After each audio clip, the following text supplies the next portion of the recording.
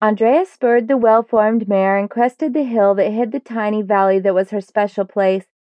To the best of her knowledge, the valley in the center of the vast ranch in the western North Carolina had not seen another human presence since her great-uncle Wilburn had been confined to his wheelchair 60 years before. The mare picked its own way down the far side of the glade Andrea had selected as her private refuge from the hectic life that Wilburn's death 2 years before had forced on her.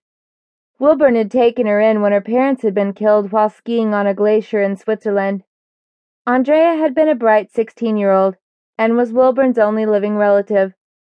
The old man had taken her in partly out of familial duty, but also because it meant the gruff old man would no longer have to pay someone to look after him. What started as duty and convenience had ended up in a deep and trusting relationship between the odd pair, and Andrea had learned to run the ranch and run it well at the old man's knee. Wilburn was a gruff, unpolished nonconformist who had taken his share of his grandfather's fortune and invested it in land at the time when no one else had any money to spare.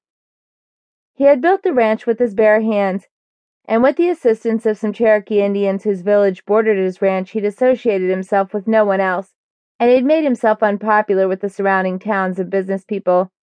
He could have cared less.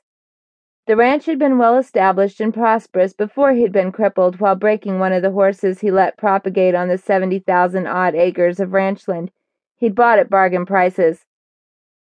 His theory had been to use natural selection as his breeding program, and let his breeding stock have free run of the place. Twice a year the Cherokee helped him round up and brand the yearlings and take them to the breaking pens. After his accident, Wilburn hired Thomas Redhawk to be a foreman, and he had run the ranch through Andrea.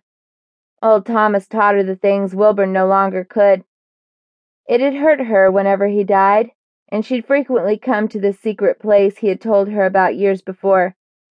The place he'd fallen in love with the Indian woman who had in the end refused to marry him against her father's wishes.